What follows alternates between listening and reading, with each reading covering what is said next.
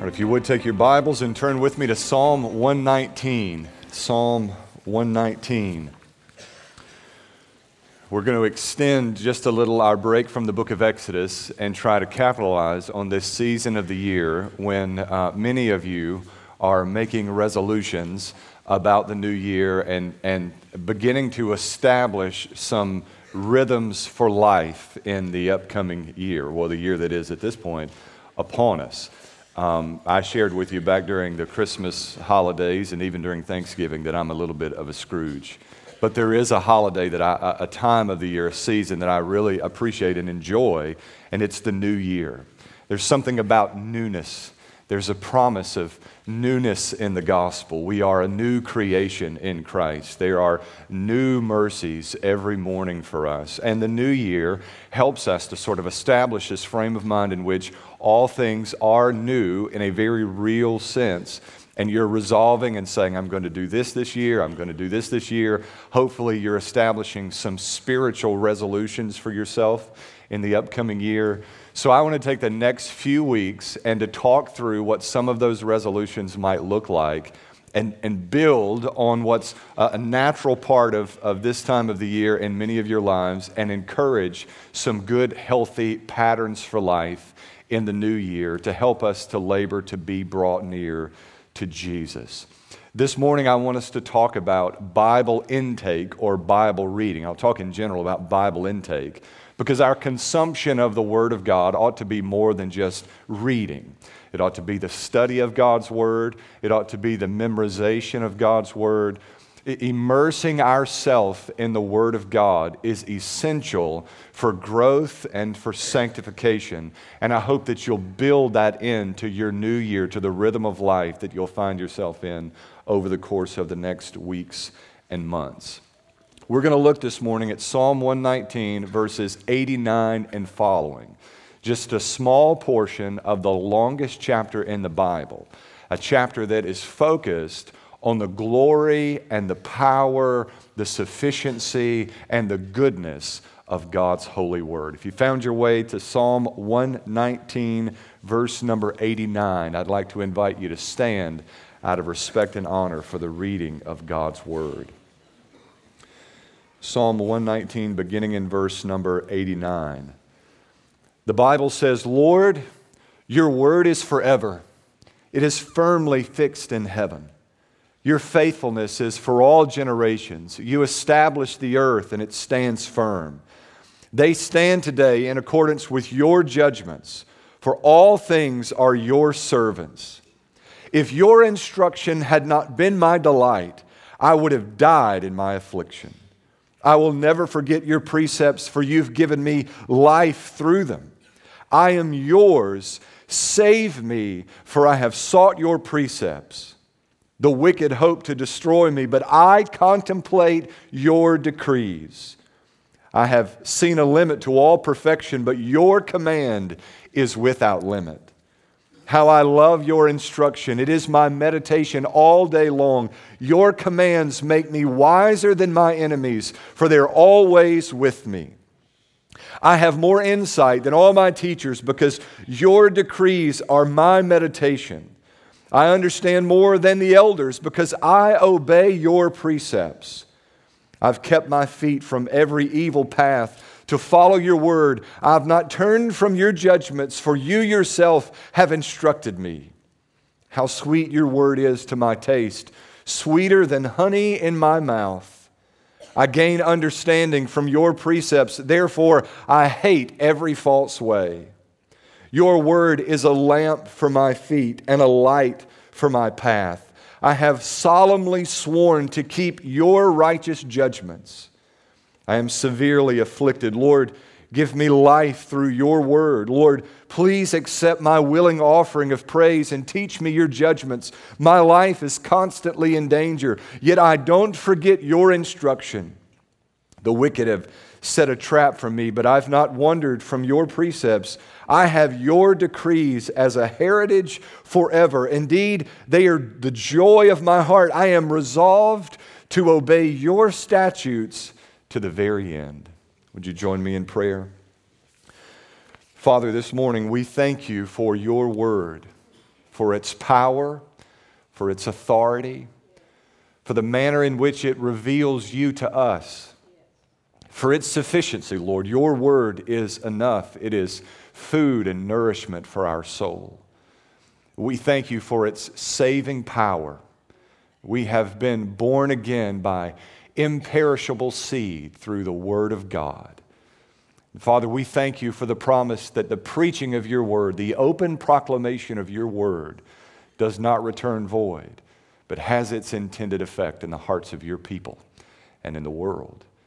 God, we pray that you'd be pleased through the preaching of your word to do a great work in our hearts today. God, that you would grant us the tools necessary that we might find food for our soul, not just as we gather as a corporate assembly, but with each day as we open your word and hear from heaven. We pray these things in Jesus' name. Amen. And you may be seated. If the typical Sunday morning sermon is to feed the people fish, then the next few weeks ought to be considered as teaching the people how to fish. It is not sufficient that we would hear about or from God's word but once a week. What we need is the daily nourishment of our soul through the consumption of God's word. To hear from God's word on a daily basis. And to have what we know of God's word enlightened in our heart throughout the course of every day as we walk in the fullness of God's Holy Spirit. What I'm commending to you today is a pattern of reading the Bible that keeps you in the Word of God, not just from Lord's Day to Lord's Day, but every day to every day. That every day that passes in the new year, you would spend time reading God's Word. I hope this is the kind of resolution that you've already established for yourself, that you've already begun in your personal walk with Jesus. But for those for whom this is somewhat foreign, I want you to know that God intends that every day of our life be spent in the constant meditation of His Word. And I want you to know that there is power in the Word of God, both for our salvation and for our sanctification. This book will either keep you from sin, or sin will keep you from this book. The psalmist said, I have hidden your word in my heart in order that I might not sin against you. The psalmist recognizes what I hope that you'll see this morning, that there is a power in the Word of God that saves and sanctifies the sinner from our sinful ways. In 1 Peter chapter 2, verses 1 through 3, the Bible says, therefore, laying aside all malice, deceit, hypocrisy, envy, and all evil, speaking as newborn babes, desire the pure milk of the word, that you may grow thereby, if indeed you have tasted that the Lord is gracious. Peter says, you are being sanctified, you are being kept from sin, you are growing in the grace and understanding of Jesus Christ through the reading and understanding of God's Word. In John 8, Jesus says, he who is of God hears God's Word. He is a true believer who hears God's Word and keeps God's Word. In Psalm 40 and 8, the Bible says, I delight to do thy will, O God. Your law is within my heart. There's a gladness, a joy about doing what God would have for us to do. Now, Christian folk ought to be characterized by discipline, which is just another way of saying self-control. Because self-control is one of the fruits of the Spirit. We ought, as Christian people, to have self-control built into our life, a certain degree of discipline built into our life. But I want you to know that I know what many of our lives look like. I know what your life looks like because it looks like mine. And some of us, some days, are just surviving. In other words, we're just trying to check all of the boxes for that day and make it home alive and to get in bed at a reasonable time and survive our children. That's what we're trying to do most days. We're just getting through. So the disciplines that we're going to talk about for the next few weeks, if you don't build these in again to the rhythm of your life, if they are not a customary part of what you do on an everyday basis, they'll be the very disciplines that are neglected first in your experience. See, the deception of the devil is to draw you away in your busyness from the very things that are the most important.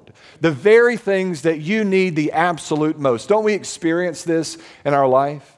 When a person experiences some hardship, some loss in their life, there's an inclination to withdraw from the fellowship of the church. Where do you think that comes from? What do you think that you need the most? You need the fellowship and the support and the encouragement of the church.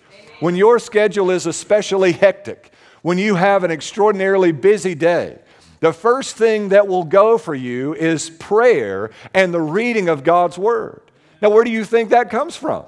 What do you think you need the most in order to enjoy power, energy, vigor in your life on that day, and an efficiency that goes well beyond your natural ability to accomplish the task at hand? You need time and fellowship with God. You need the power of God's Word in operation in your personal life. I'm telling you this morning, money back guarantee, the reading of God's Word is good. It is profitable. It is essential in your life as a follower of Jesus to be all that God would have for you to be. It is an essential part of our sanctification in Jesus. Now, we've really just read 3 parts of Psalm 119. It's the longest chapter in the Bible. The very middle chapter in the Bible is Psalm 118. The shortest chapter in the Psalms is Psalm 117. And then the longest is Psalm 119. There's a lot of stuff in Psalm 119. But it all revolves around celebrating the power and the authority of God's Word in the life of the believer. It's the longest chapter in the Bible celebrating the sufficiency and the supremacy of God's Word, the special place that God's Word holds in our life. Psalm 119 is an acrostic poem. Each 8 verses begins with the next letter in the Hebrew alphabet. What we're looking at this morning are the Lamed and the Mem and the Nun sections, the LMN equivalents in the Hebrew alphabet for us. And here in LMN, the psalmist captures much of the essence of Psalm 119 and his gladness of what God has, or for what God has given us in the Scriptures. I want to share with you this morning from these verses 5 benefits to reading, studying, and memorizing the Bible. And all of those are essential. Reading, studying, and memorizing the Bible. Reading, studying, and memorizing the Bible. There are going to be some days when you don't want to read the Bible. Now, don't look spiritual at me. I know where you are. You know what you do when you don't want to do something that needs to be done? You just do it anyway. I run into this thing from time to time. I think that this is a distinctly American thing where we feel as though if we do something spiritual that we don't want to do, that we're being hypocritical, and the chief sin in our culture is hypocrisy. I've had actual conversations with people where they said, I was going to come to church, but I didn't want to come to church, and I thought if I did come to church and I didn't want to come to church, I'd be a hypocrite about it. I'd be better off just stay at home. I want you to hear me that discipline, the spiritual disciplines, and discipline in general is about doing the things that you don't want to do when they need to be done because you know that they must be done for your well-being and for the future. Amen. Being spiritually disciplined, some days will be glad-hearted. You will come to the prayer closet with a smile on your face and a glow in your heart. And there will be some times when you come to the prayer closet with a frown on your face and very little enthusiasm about what the day holds. I'll let you in on a little secret. The times in my house when the devil is most present are the times when we sit down together as a family and open the Bible. My children will fight over who's going to answer the Bible study question. And I'm looking around thinking this is supposed to be spiritual. And the children are fighting over who's going to answer the question in the Bible study. Every impediment will present itself. Every obstacle will stand in the way. But on your worst day, listen, on your worst day, you pull yourself together. up by your bootstraps, and you do what needs to be done because it is good for your soul. Not every Bible study is going to be memorable. Not every Bible study is going to be this earth-breaking discovery of a new principle. But every Bible study is good for your soul. It's what you need. I don't remember every shower or bath that I've had over the course of my life. But I can tell you this, I needed every one of them. Bible study operates the same way. There is a sanctifying effect that happens when we begin to read God's Word.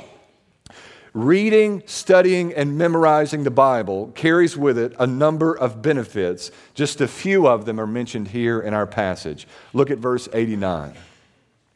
The psalmist says, Lord, your word is forever. It is firmly fixed in heaven. Aren't you glad for the enduring nature of God's word? The grass withers and its flower fades away, but the word of the Lord remains forever. The psalmist said, your word is fixed in heaven. It cannot be changed. It will not be changed. It is eternal in its nature. In verse 90, the psalmist said, your faithfulness is for all generations. You establish the earth and it stands firm. They stand in accordance with your judgments, for all things are your servants. God's word is his servant, doing what it is that God pleases his word do in the lives of those who give it attention.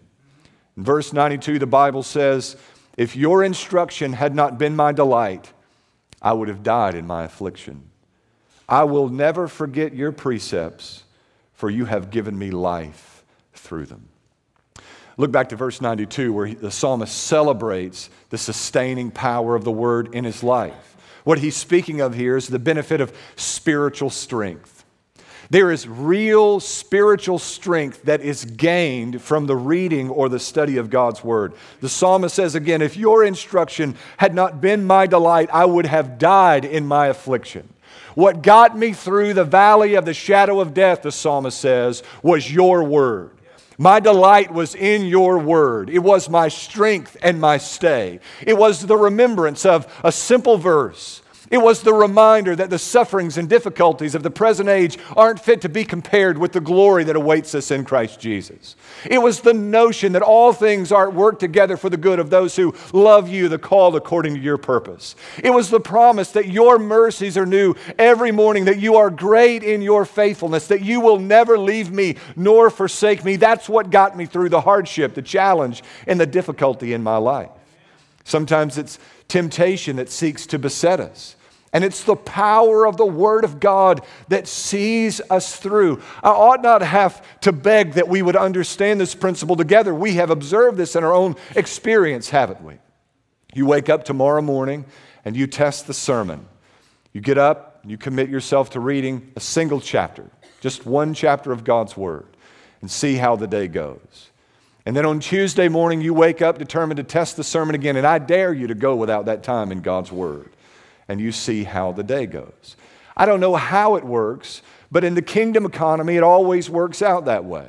We are better nourished, better ready, better prepared for the day. We walk in victory best when we are concentrated on the promises of God's Word. There is spiritual strength through the Word of God. Even Jesus tempted in the wilderness in a passage that's become a favorite of mine in Matthew 4 and then again in the Gospel of Mark just briefly. Jesus, tempted by Satan under the barrage of Satan's attack, responds with the Word of God at each temptation. Turn these stones to bread. And Jesus says, man shall not live by bread alone, but by every word that comes from the mouth of God. Even when Satan distorts and twists the Word of God, Jesus' response is with a proper word from the Word of God, in its context, well understood, expressed with great wisdom. There is spiritual strength to be found in the Word of God. Secondly, there is spiritual life to be found in the Word of God. Look back to verse number 93. I will never forget your precepts, for you have given me life through them. I am yours. Save me, for I have sought your precepts. The wicked hope to destroy me, but I contemplate your decrees. I've seen a limit to all perfection, but your command is without limit. There is spiritual life to be found in the Word of God. I want you to always keep in mind, whether Brother Wade is the preacher or someone else is the preacher, that it's never the preaching that makes the Word powerful, it's the Word that makes the preaching powerful. That the Word of God is powerful to save. In 1 Peter chapter 1 and verse 23, the Bible says, you have been born again through the living and enduring Word of God. The mechanism, the channel through which God moves for our salvation is His Word. There is spiritual life to be found through the preaching of God's Word. When I was a newbie in seminary, seminarians were wrestling with what it looked like to communicate the gospel in a postmodern context. In other words, in a context where there was very little belief, if any belief, in absolute truth. And the encouragement seemed to be, at that particular point in time in history, which seems like a long time ago, but in reality, not much has changed in the few years since then. The emphasis was on sharing our testimony, because someone could not debate or argue with your personal experience. That was what we were encouraged to do. Now, here's always my issue with that. Our testimony experiences can be somewhat subjective. Why would we divorce ourselves from the greatest power and authority we have, which is the Word of God? It is the Word of God that is powerful to save. We are always best when we stick to the public proclamation of God's Word. God's Word. God's Word. In God's Word, there is spiritual life to be found. Number 3, I want you to note that there's godly wisdom to be found in the reading and study of God's Word. Look to verse number 97. The psalmist says, how I love your instruction. Do you love the Bible? I mean, do you really love the Bible? Is there anything in the world more exciting than opening your Bible and reading of timeless truths, making a new discovery? I don't mean imposing something from your imagination on the Scripture, but reading and learning something of who God is. Is there anything any more invigorating than that experience? The psalmist said, how I love your instruction. It is my meditation all day long. Your commands make me wiser than my enemies, for they're always with me. I have more insight than all my teachers because your decrees are my meditation. I understand more than the elders because I obey your precepts. I've kept my feet from every evil path to follow your word. I've not turned from your judgments, for you yourself have instructed me. How sweet your word is to my taste, sweeter than honey in my mouth. I gain understanding from your precepts. Therefore, I hate every false way. The psalmist says, even as a young man, your word has made me wiser than the elders. I've become wise in a godly, biblical way because of giving myself time and attention to the reading and the study of your word. Now, this is an otherworldly wisdom. It's not like other systems of wisdom, other expressions of wisdom that you'll find in this world.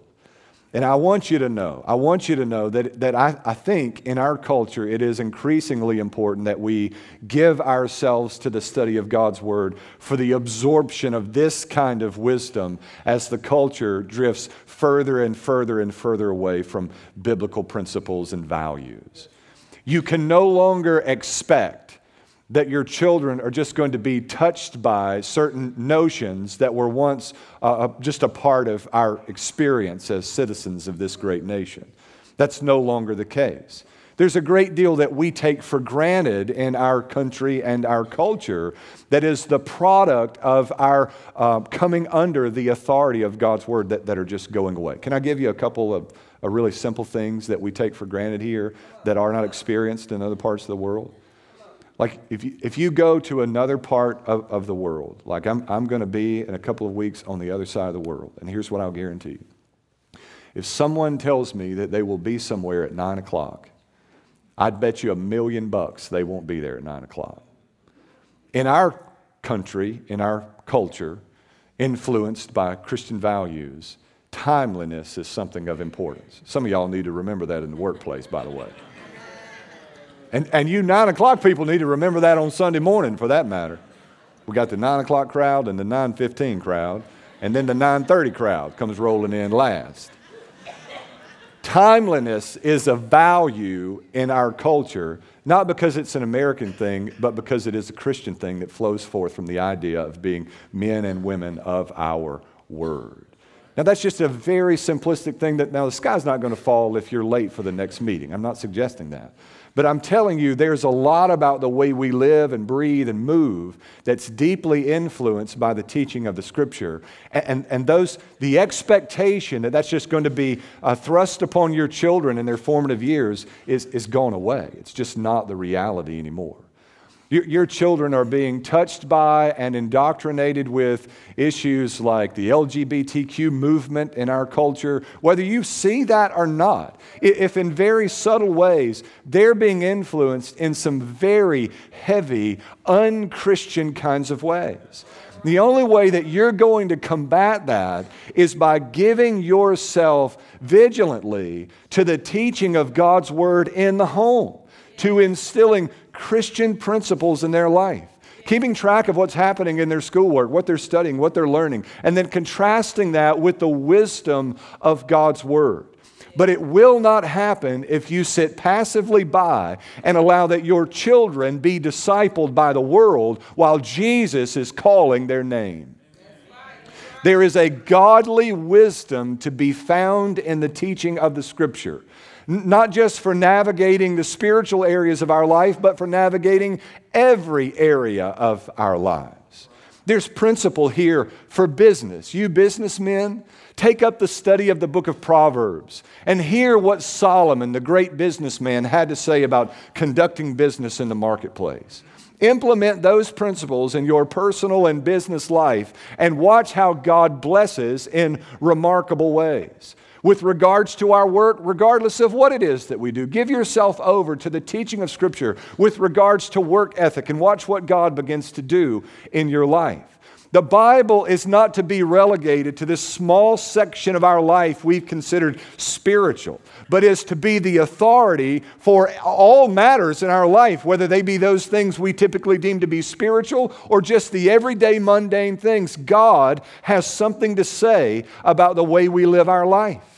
Interpersonal relationship skills. There are people from time to time that I bump into, and they're just a little bit awkward socially. And there are certain times when we sit down with our kids and we talk about what's appropriate in this social setting and what's inappropriate in this social setting. When do you know what to say and when not to say it? And all children need lessons in that, by the way. The Bible has something to say about all of these matters. There is a godly wisdom to be found in the reading of God's words. God's commands have made the psalmist wiser than all his enemies, for they are always with him. I've said this a couple of times over the past few weeks, but I think it bears repeating here this morning. Rote memory is not fashionable in our culture. Even within education, there's not a lot of memorization because we have internet search engines. And if we want to know something, we type it into Google and we hit enter and we get 5 bazillion examples of places where this shows up or answers to the question that might be at hand. But I want you to know that God's Word is not intended to operate that way in your life. The best way to absorb, to embrace, to be led by, directed by the Word of God is to commit the Word of God to memorization. When the psalmist says earlier in Psalm 119, I've hidden your word in my heart, he is speaking there of memorizing the Scripture. And he says the product of that memorization is that I might not sin against you. The Spirit of God brings to mind those commands, those verses, those precepts, reminds us of their urgency and necessity in that given moment, and therefore keeps us from the temptation that might otherwise beset us. You need to read God's Word. You need to study God's Word. And you need to memorize God's Word. You need to study God's Word and make sure you're rightly reading the Word of God as well. There's a real charge in the Scripture that we would rightly divide the Word of God. You need to give enough time to the reading of God's Word that you're confident that it's not the product of your imagination that you're discerning from the text, but the truth conveyed by God Himself. There is spiritual strength in God's Word. There is spiritual life in God's Word. There is godly wisdom in God's Word. Number 4, I want you to note that there is real biblical direction to be found in God's Word. In verse 101, the psalmist says, I've kept my feet from every evil path to follow your word.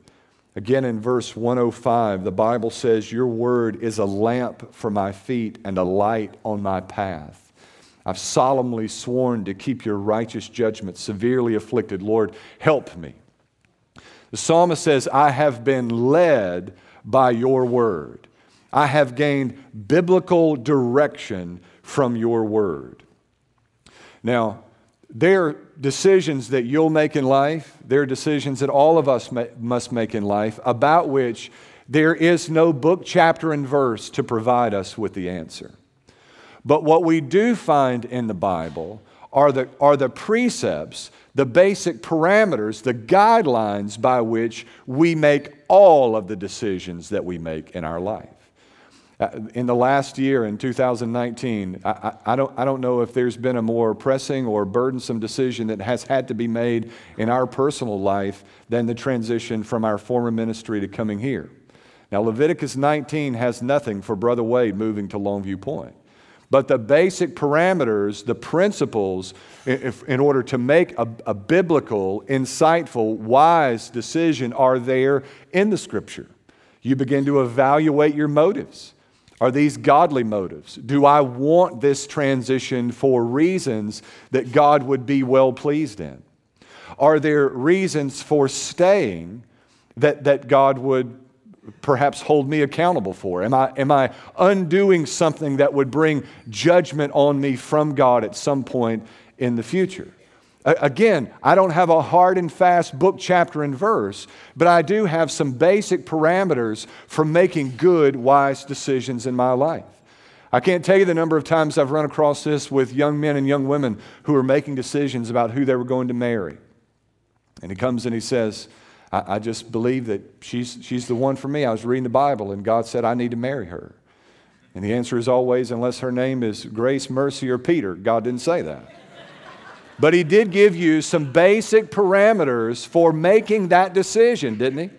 Number 1, is she a believer? Does she love Jesus with a white, hot passion? Is she a faithful follower of Christ? There's some other things that ought to be in place too. You know, there's some other basic parameters. Are you driven to this for ungodly reasons? Or are you driven to this for godly reasons? Would God hold you accountable negatively for something about the decision that's being made? Are you prepared for this? Are you mature enough for this? Can you provide for this young lady? Can you love this young man for the rest of your life? Are you committed to him for good or for worse, in sickness and in health? We've got basic framework for making these gray area decisions when we give ourselves over to the reading and the study of God's Word. Your lamp, your Word, the psalmist says, is a lamp for my feet and a light from our path. Biblical direction is found in the Bible. Now, there are a lot of people who want to blame God for the bad decisions that they make. God seems to always be telling somebody something. And if it ain't in the Bible, God didn't tell you that. God won't ever tell you anything that is in conflict with the teaching of His Word. And if anything you are told is outside of His Word, it wasn't from God in the first place. Biblical direction is to be found in the Word of God. You may not be able to cite book, chapter, and verse, but you ought to be able to cite book, chapter, and verse that gives support to the concepts or the precepts with which you are working in making the decision that has been made. Here's a fifth and final factor. reading, studying, and memorizing the Bible helps to create in us a hunger for righteousness. In Psalm 106, the Bible says, I've solemnly sworn to keep your righteous judgments. And then in verse 107, sort of reverts back to past experience and then celebrates the way the Word of God brings him out. He says, I'm severely afflicted. Lord, give me life through your word. Lord, please accept my willing offerings of praise. Teach me your judgments. My life is constantly in danger, yet I do not forget your instruction. The wicked have set a trap for me, but I've not wandered from your precepts. I have your decrees as a heritage forever. Indeed, they are the joy of my heart. I am resolved to obey your statutes to the very end. The psalmist is recounting a familiar experience. In the heat of the moment, under great duress, when he is afflicted and torn asunder, it's under those circumstances that we seem to have our greatest resolve to do what God would have for us to do. He closes 1:12 by saying, I am resolved to obey your statutes to the very end. God, I am going to do what you want me to do, come what may. I am resolved. Reading the Word of God creates in us a hunger and a thirst for righteousness that otherwise will not be there. When you spend time with God's Word, don't you notice that there's a fresh wave of conviction over sin?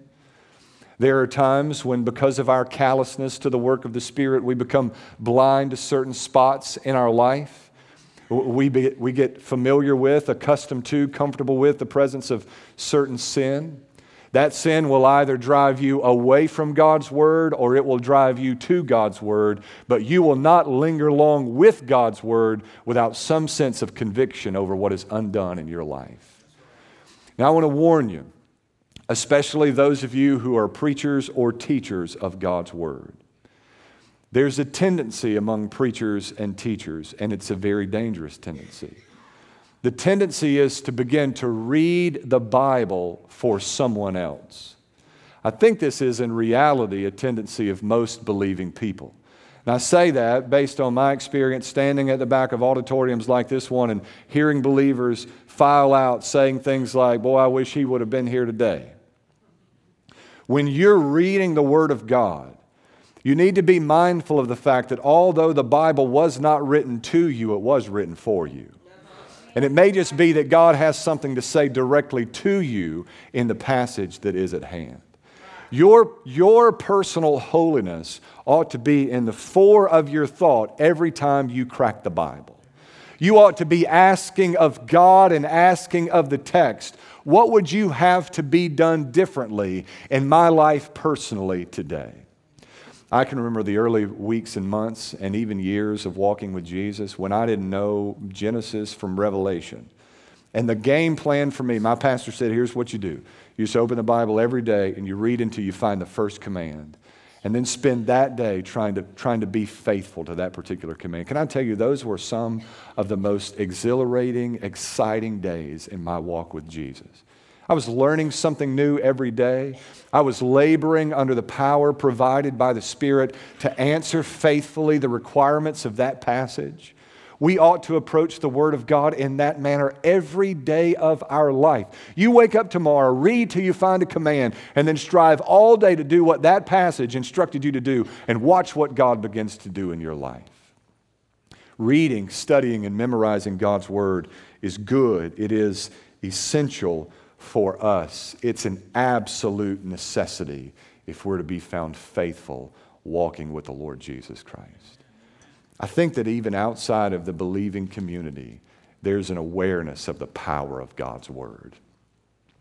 I remember as a lost teenage boy, a certain night, thinking through things of eternal significance, not in my right mind by any stretch of the imagination, but looking to the Bible in that moment and opening the Bible and finding on the page open to haphazardly a word that seemed so fitting to where I was. Now, that's not a good way to read the Bible, by the way. In fact, that sort of sign-seeking which Jesus condemns roundly. But there are times when God accommodates our weaknesses and speaks to fools like Wade in his weakness. And even then, as an unregenerate boy, recognizing that there is something altogether different about this book.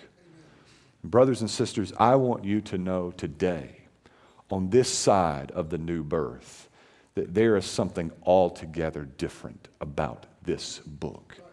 We have within our hands the very words of God. God has spoken, and because God has spoken, there is a special obligation that all mankind would listen. Now, we're going to talk for the next few weeks about spiritual disciplines, but I want you to know that no amount of discipline can set you right before God. It's only the new birth that can do that. The Word of God may be the mechanism for that. Prayer may be a mechanism for that. God may refine, sanctify, and shape you through the preaching, study, and application of certain disciplines, but it's the power of God's Spirit in the end. It is the death of Jesus Christ, His shed blood, His resurrection from the grave that resurrects us from our being dead in sins and trespasses. What a great way it'd be to begin 2020 as a new creation in Christ. If you're here this morning and you don't know Jesus, you don't love Him, you don't love His Word. And by the way, whether you love His Word or not may be a good gauge as to whether you love Jesus or not. Jesus said again in John 8, if you love me, you'll love my Word, you'll hear it, and you'll obey my Word. If there's no love for the Word of God in your life, it may just be that there's no love for Jesus in your life. This morning, I want you to know that the promise of the new birth, that access to understanding the Scripture, the great gift of prayer, the fullness of the Spirit, is available to you by faith in Jesus. That if you'll look to heaven and say, Lord Jesus Christ, I'm a sinner in need of forgiveness, and trust in His Lordship, that He is the only begotten Son of God. The Bible says that all who call upon the name of the Lord shall be saved. All who call on the name of Jesus shall be saved. God's Word said that, not Brother Wade.